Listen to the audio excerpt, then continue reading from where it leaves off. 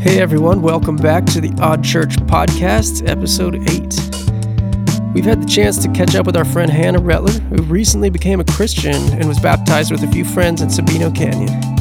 In this episode, she's going to tell us about what it was like to visit Mission Church as someone who wasn't sure what she believed, but was curious about God. Like we all do with anything new or unfamiliar, Hannah had some preconceived notions about what it would mean to become a Christian and what it would require of her, like an affinity for Donald Trump and mainstream country music. And on a personal note, I am very thankful that neither of those are prerequisites. Like, very thankful. But before I get lured down a rabbit hole, here's episode 8 of the Odd Church Podcast. All right, friends. We don't have Nick with us at the moment because he's on daddy-daughter duty, which is super cool. But anyway, yeah, we want to hear from Hannah because Hannah has a unique story of coming to our church. So, Hannah, talk about that really quick. Like, just remind us and tell everybody how you showed up at Mission. Sure. I first came into Mission, it was mid-November. I had just moved back to Tucson, and I was not a Christian yet and was interested in learning more about it. And one of my friends, Shannon, told me she knew that I was kind of on a journey and thought that I would like Mission. And so she told me about the groundwork session and the Real Talk sessions that you guys had on Monday nights. And she was like, I think you might like one of those. And I showed up to groundwork and was like, I was headfirst and loved it every second from that moment. So, but at that point, when I walked in November, I was not yet a Christian. I was going through, now what I look back on and recognize what I was going through, I was completely beginning the death of self experience. So I was uncomfortable and had lots of questions. Can you, that groundwork session, so I was there, and I've told you this already, but we were like, Nick and I almost canceled that one because like generally like we weren't always, we had this perception that there's a larger group of people that wanted to do that type of conversation, and we were getting smaller groups, and we actually kind of liked it. But for some reason that last week we were just like, maybe not, and then you walked in and we were like, who's that? Right. But yeah, how many, there were, what was it, 5 of us? Yep. It was you and Nick and Rochelle and Tabitha. Yeah. And me. Yeah.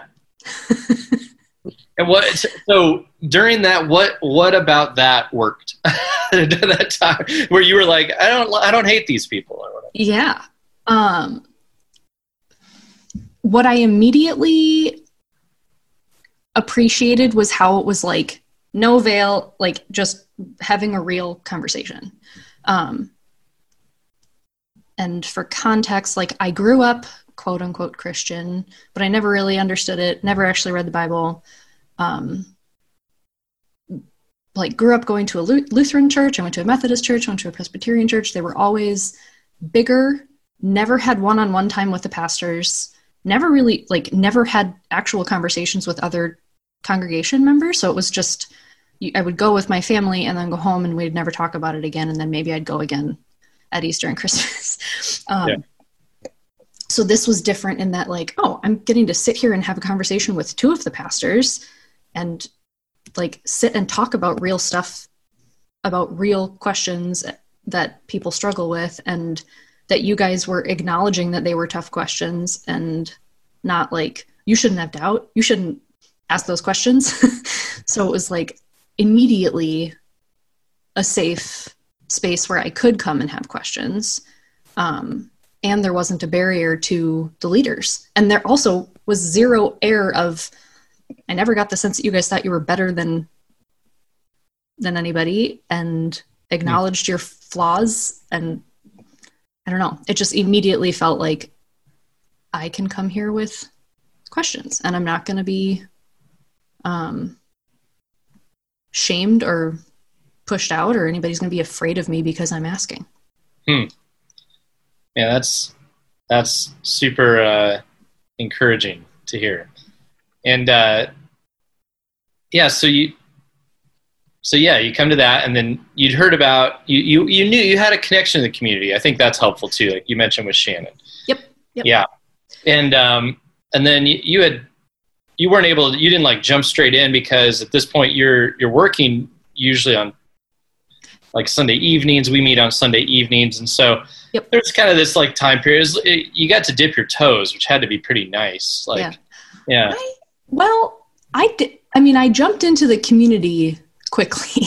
Like Rochelle, I think Rochelle and I ended up getting coffee like a couple of days later. I'm pretty sure I went to a small group. The first one I went to was Sarah Brown. Yeah. Was their small group. So that was really quick. Yeah. And I don't know if it was that week or it was quickly after Groundwork. But Rochelle and I met a couple of days after that. And I think during that first conversation, or maybe the second time we had hung out, she had offered and was like, would you ever want to meet up once a week to read the Bible together? And so that also started quickly after that, the Groundwork session. And then I think it was like a couple of weeks, maybe even a month later, I just switched my work schedule so that I could come on Sunday nights. Yeah.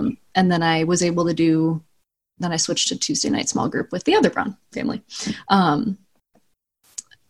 Yeah. So like I did actually dive in other ways quickly. And then, I have lots to say about how I felt about Sunday nights too. Well, we've in other spaces, Hannah shared a podcast very much about the entire journey to faith, which is really, really great. And potentially maybe we can link up to that. And, when we share this, you could go follow up if you wanted to hear that story. And Nick and I elsewhere on a YouTube video talked through a little bit, reflecting on her story and thinking about it from our perspective. But one of the coolest things that you'll hear in there is just Rochelle and how proud we all are of Rochelle. So Rochelle, well-known, longtime member of our church, who just we just gave her an award. We give out weird awards, and we gave her an old trophy of a boxer that said "Punch in the face for Jesus." Because, that's essentially, it was amazing. So, if you know Rochelle, that makes a lot of sense. She's very proud of her of her brute strength, and she is very proud of the fact that she owns a jackhammer and a welder, and rebuilt her own house in the barrio. And yeah, she punches a lot of things in the face, and this just happened to be the last one. It was funny, Hannah, you when you helped present it, which we've been doing Zoom church, so it's all kind of funny, but you were thinking it was punch the devil in the face. I thought it was something like that. Which was pretty much. I should have consulted you beforehand, because that would have been great. We could have did that. Yeah. But Rochelle was. Basically, we've been talking a lot about discipleship at our church, and we've been saying things like, look, you can disciple people. If you know Jesus in any way, shape, or form, even if you're a struggling, very imperfect, you think you don't have all the answers, discipling is walking toward Jesus with other people. Mm-hmm. And so you are a discipler, because anybody that walks with you, by the way, is watching and experiencing how you do that. And you could even be a little more intentional with it, because you don't have to offer perfection. You just offer you walking with Jesus. And Rochelle, that's exactly what she did, right? Yep. Yeah. And talk to us about that, like how important that was. Yeah. I have told her, because she said, like, I didn't do anything. And she's like, I was just along for the ride. And I was like, yeah, that was awesome. But you also, like, you did do something by, if I had a question or if I had something that I was like, this was weird to read, she was like, yeah, that is weird. Or like, that is tough. Or like, I understand how that, like, why that's difficult. And like, would acknowledge too, like, if there was something that was difficult for her to read. So it would have been a huge turnoff, and would have been something that probably would have not necessarily pushed me away, but like had me not dive in quite as fast. If she was like, oh no, like just don't worry about that, or like, don't ask those questions. Like it would have been hard to go through and read things that were difficult and have somebody just tell me that I shouldn't have those concerns or shouldn't ask those questions. Yeah. So that was huge. And just like, we were just hanging out, and we formed a friendship through it because we just were talking about life, and we're just weaving in the Bible and the stories in the Bible and relating them to our lives, because that's what you do with the Bible. And that's the beauty of it. During this time, which biblical stories were you like reading and processing with Rochelle? I think our very first time we sat down, we read Ecclesiastes. It was like, everything's meaningless. Nobody ever tells anybody to start there, but that's a great place to start. Yeah. Yeah. I mean, it was, everything's meaningless and we're all going to die. Welcome to being a Christian. I know we started with that, but we pretty early on, had decided that we wanted to use the Bible Project app and read through the whole Bible. So like, we have been doing that since November.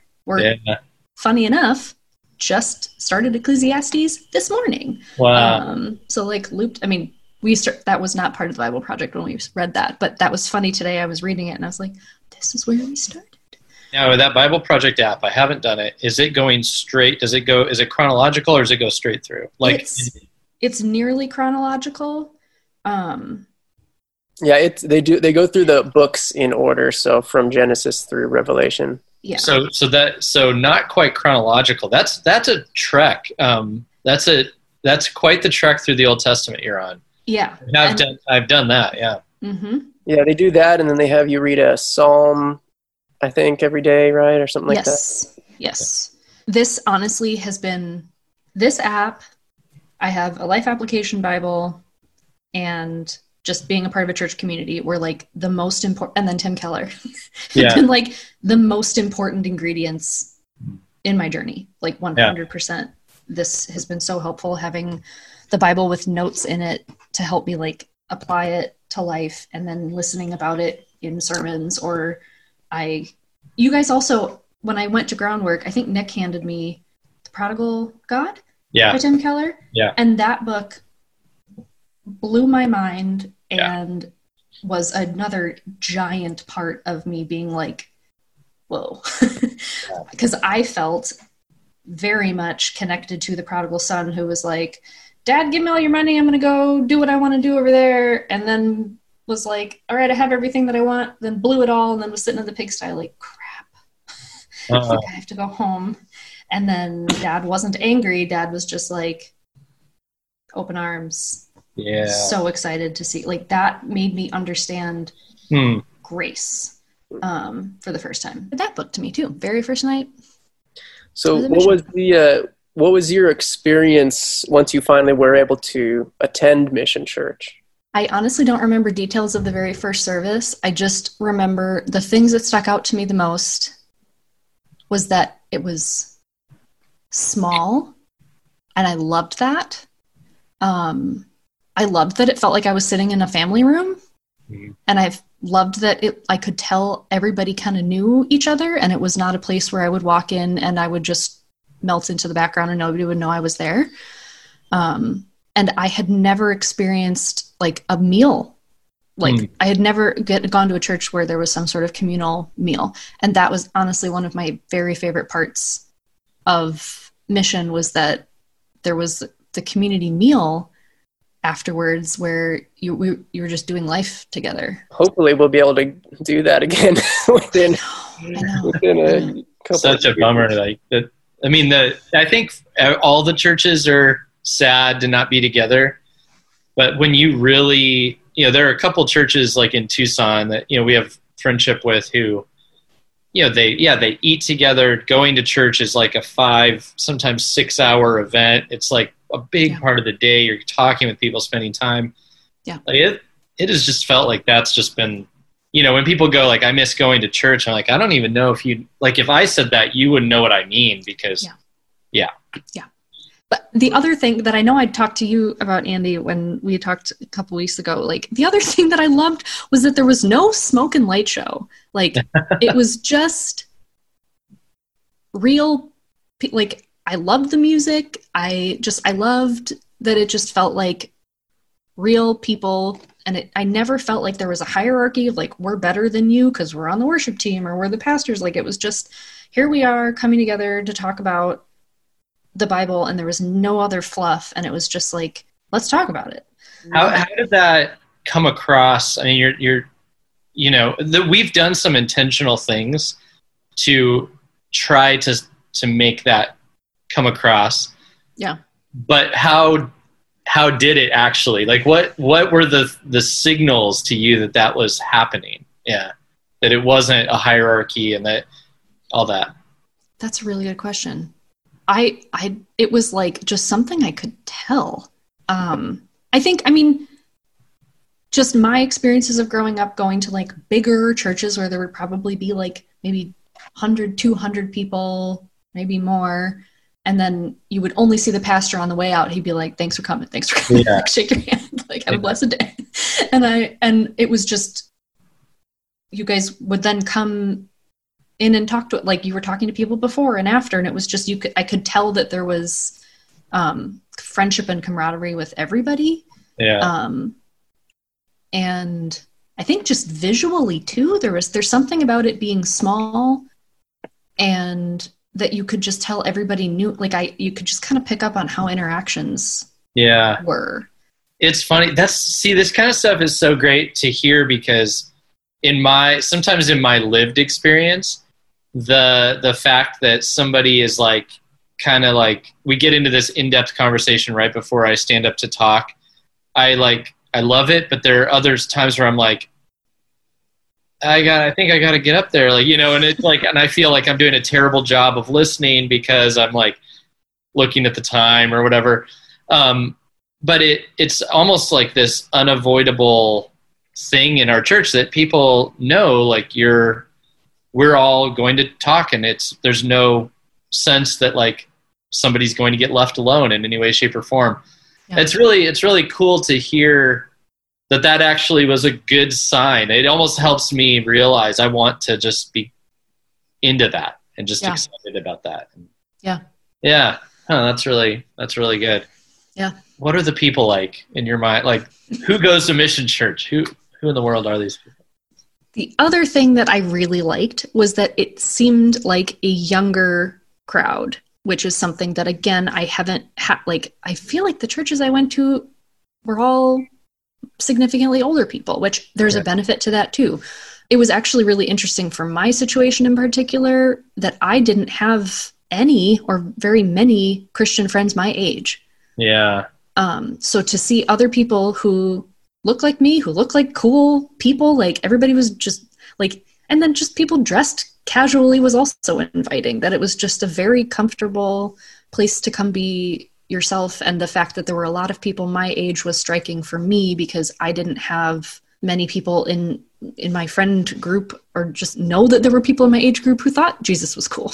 Yeah. Because a lot of my world before was people that did not. Yeah, we're in a really interesting time right now where I think the general view of church and Christianity is like Donald Trump and conservatives and like Pat Robertson, the televangelist, like angry, anti-everything people.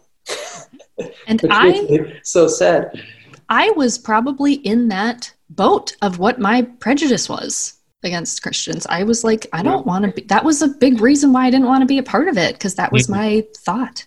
So to come in and feel like that wasn't the case was... I just want to acknowledge that John Simon down in the corner is indeed here, and this being a podcast, he's nodding heavily, and there might be some audio sense that you can hear of his head nod, but I doubt it. So, hi, John. I'm wearing all my jangliest jewelry. If people can't hear me, they need to upgrade their audio equipment. It's funny because when you're in a podcast studio, as we normally are, there's something about conversation that within a podcast that happens, and it's quick, and you kind of overlap to keep it moving. And Zoom kills it. Zoom makes it so weird to pitch in and talk. It's interesting. Anyway, well, I've got a question in the chamber, which I want to save for the right time. Locked and loaded. Okay. All right. Hannah, talk about that. I think so many people are going to relate to, I mean, Mike kind of explained how he would say it, but yeah, the perception of like the expectation of what a Christian is, you know. I was probably in the same boat that I was like, if I'm going to be a Christian, that means that I have to love Trump and listen to country music and be racist. And like, the country music part doesn't bother me for some reason, but you and Mike can totally relate on that one. I don't know. That was my prejudice. And then I also thought and had the perception that I also needed, like, you needed to be perfect and you needed to be a good person, and you couldn't be broken. And that was another thing that was incredibly cool for me to see, was like the very first thing on your website is broken people.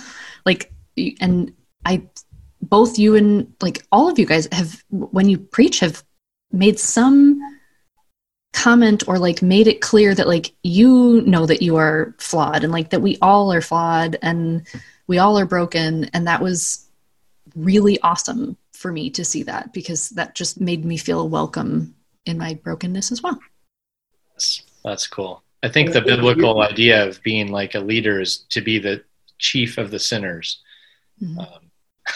Yeah, well, a lot of what you're describing also is kind of the reason we started this church in the first place, or we started our respective churches and then merged, because we had so much common ground. Mm-hmm. Because, you know, we'd experienced that kind of stuff in our own churches growing up, or in different churches. And for sure, not every church is that way, but we felt like enough needed to change to make sure that these things were very clear in our own leadership, that it had to be kind of a clean slate. We had to start kind of from scratch. And we talked recently about this together in a recorded tour that we did of all the places we've done ministry.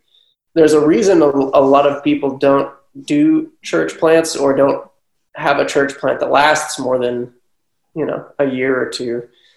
And it's because a lot of times you don't have the resources of the churches above you or someone else that's kind of footing the bill. But in our case, I think we both had such a different view of what we wanted to do that didn't fit perfectly within the system that was there to support church plants, that we kind of got the freedom to do what we wanted to do. And knowing you weren't going to get any money allowed you to do what you really felt like you were supposed to. Right, exactly. Yeah. I'm glad you guys did. It worked. And it's so cool to hear that too. I think maybe it was within the tour too, Mike, that we talked about how, because there were many points along the way that we were all not sure this was working, right? There were times when we were like, I don't know, there were times like highs and lows, I guess I would say.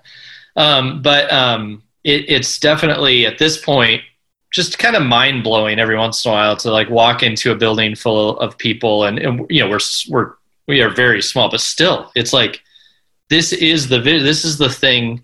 We did want to see this. It's imperfect, it's flawed, but for goodness sakes, that's what we always said it was going to be. So, you know, we're not being disingenuous.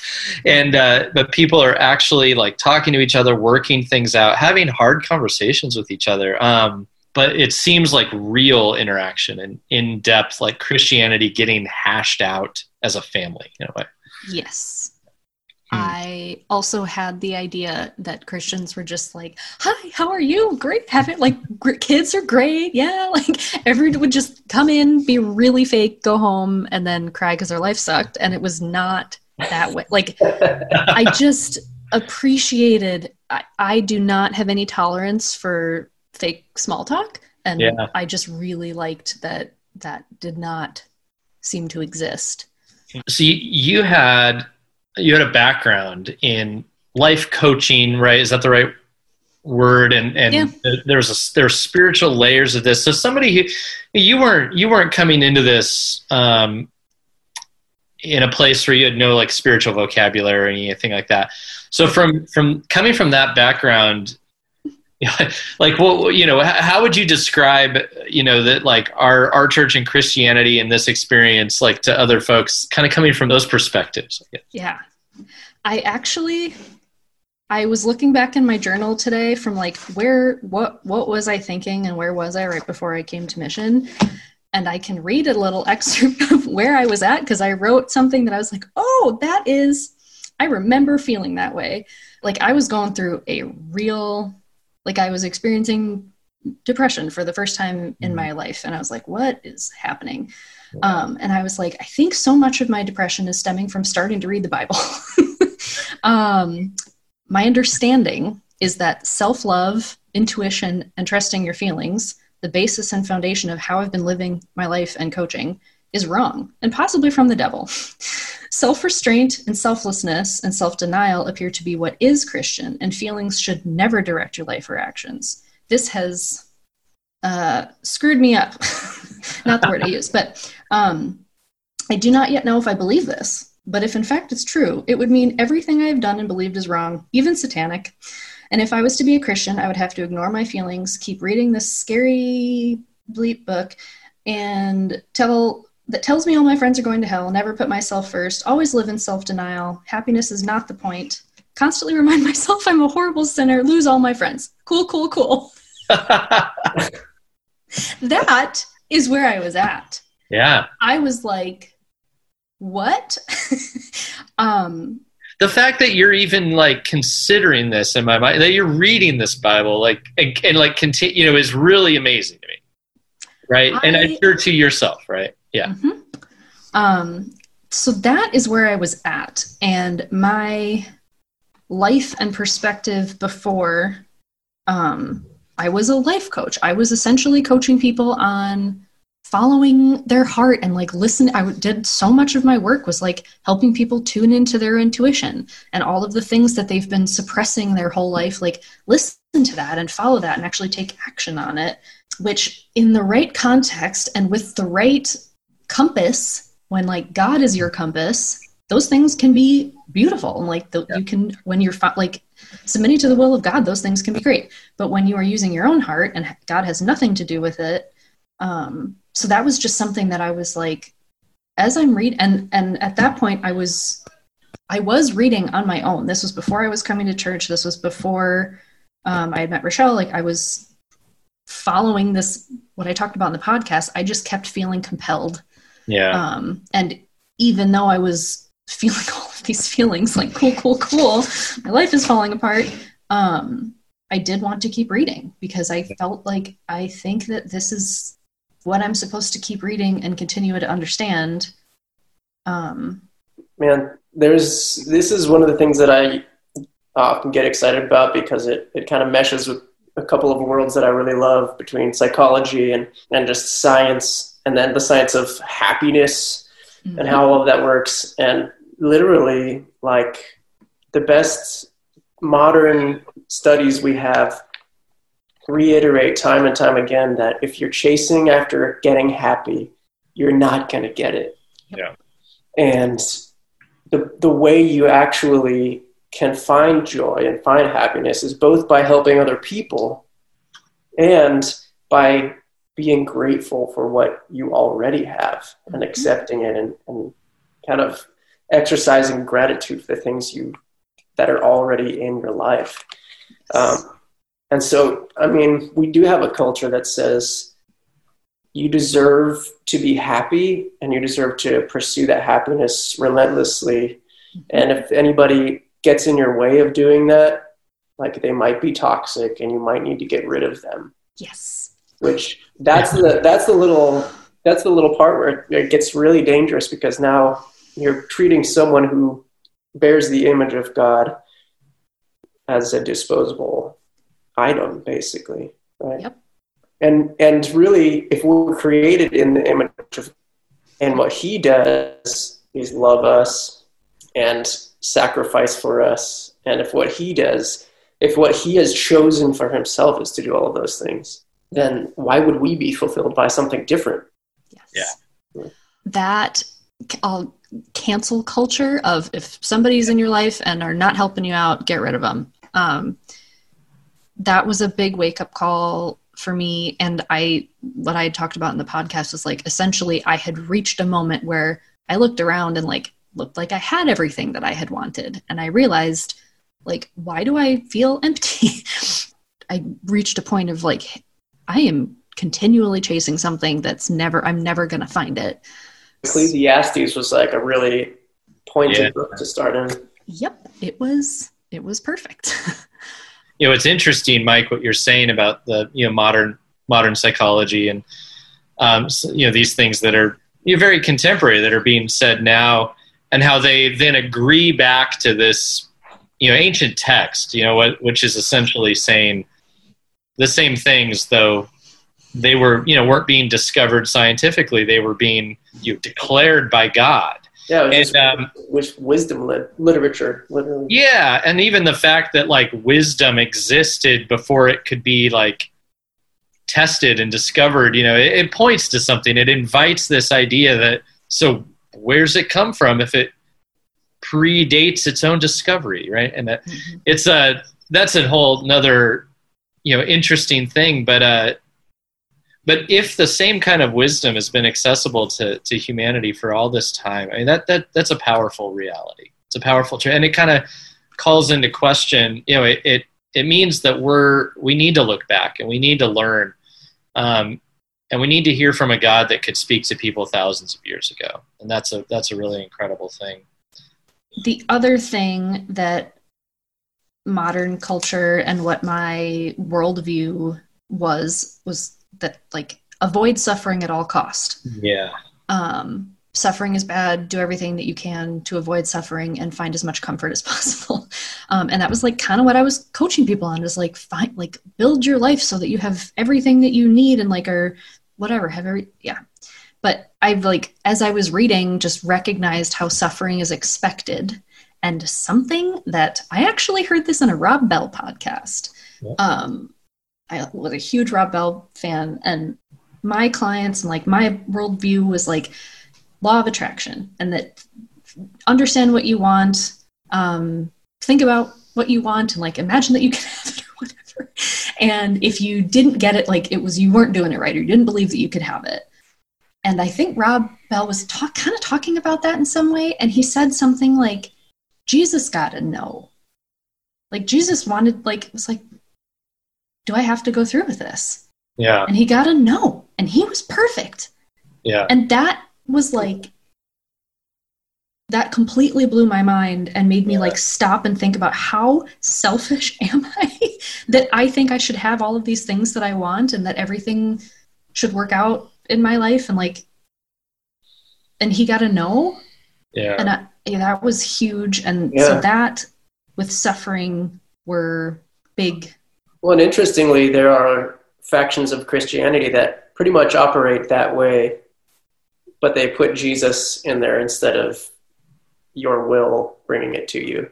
They say if you'll pray with enough faith, or if you believe with a mustard seed of faith, that then God will bless you. And if you didn't believe fully, that's why you didn't get your blessing.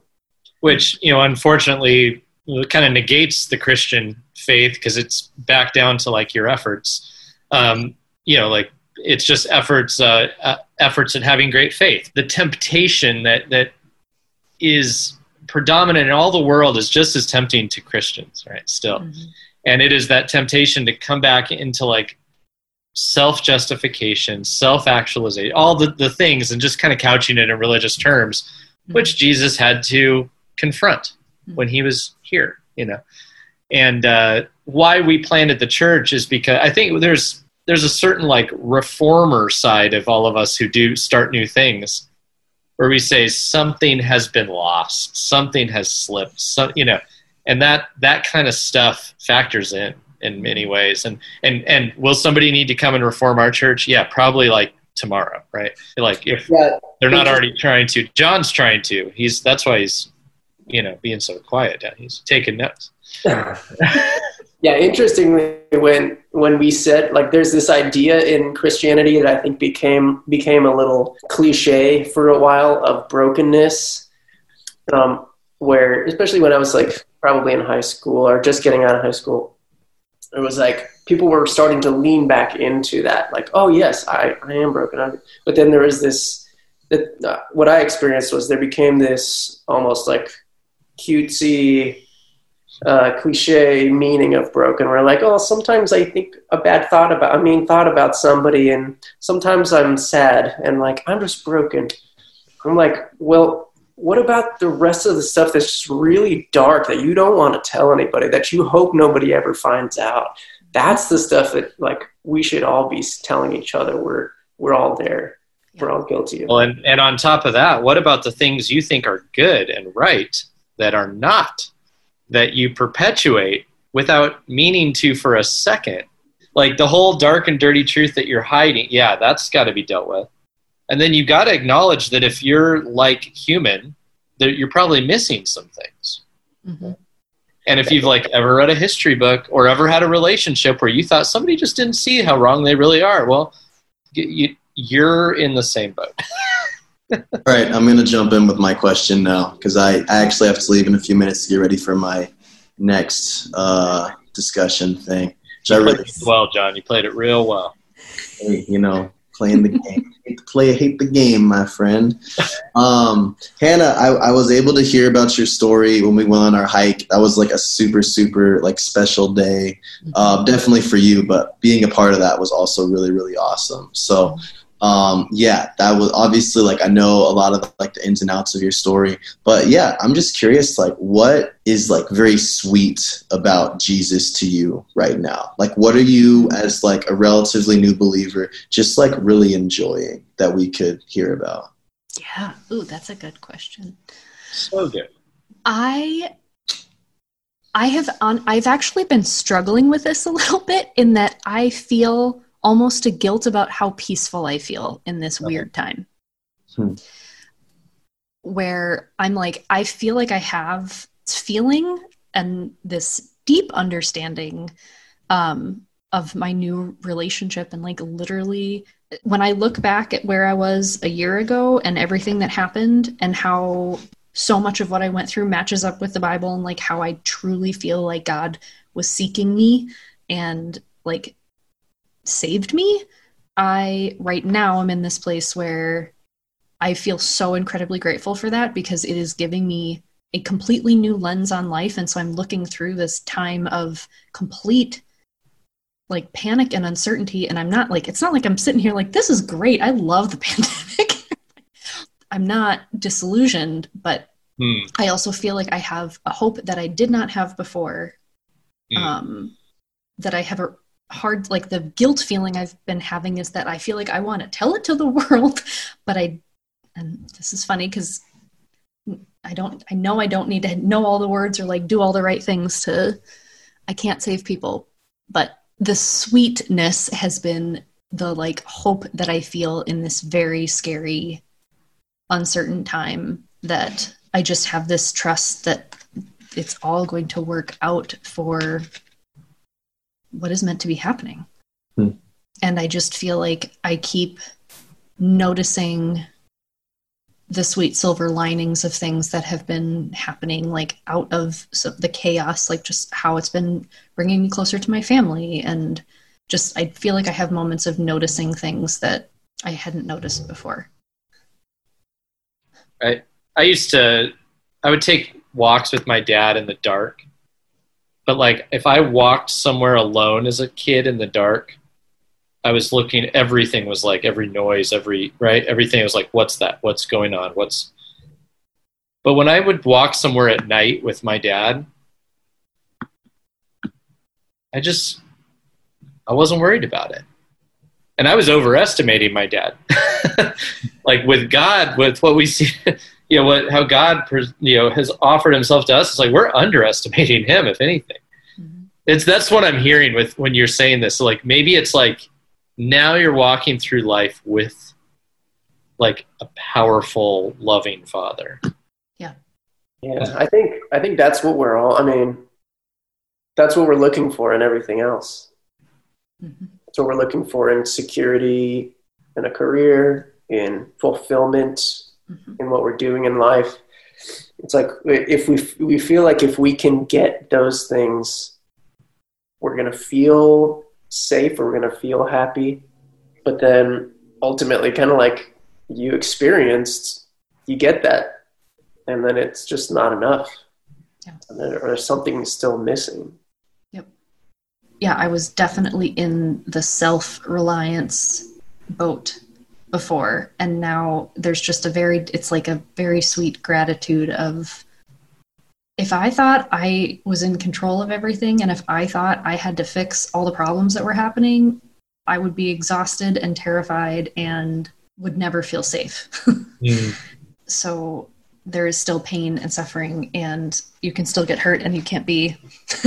I saw a really great meme early on in coronavirus where Jesus was knocking on someone's door, and he was like, Karen, you still have to wash your hands. Like, I'm taking care of you, but like, you still got to wash your hands.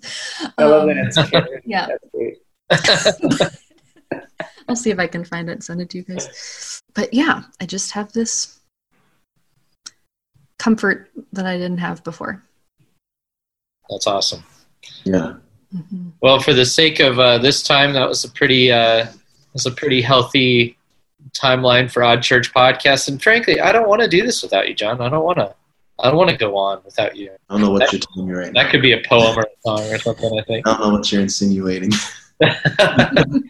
No, guys, thanks for hanging out. Hannah, thanks for, the several times we've asked you for more input. Thank you for your time, and it's refreshing to our souls to hear this like peace that you're experiencing. We've tasted it.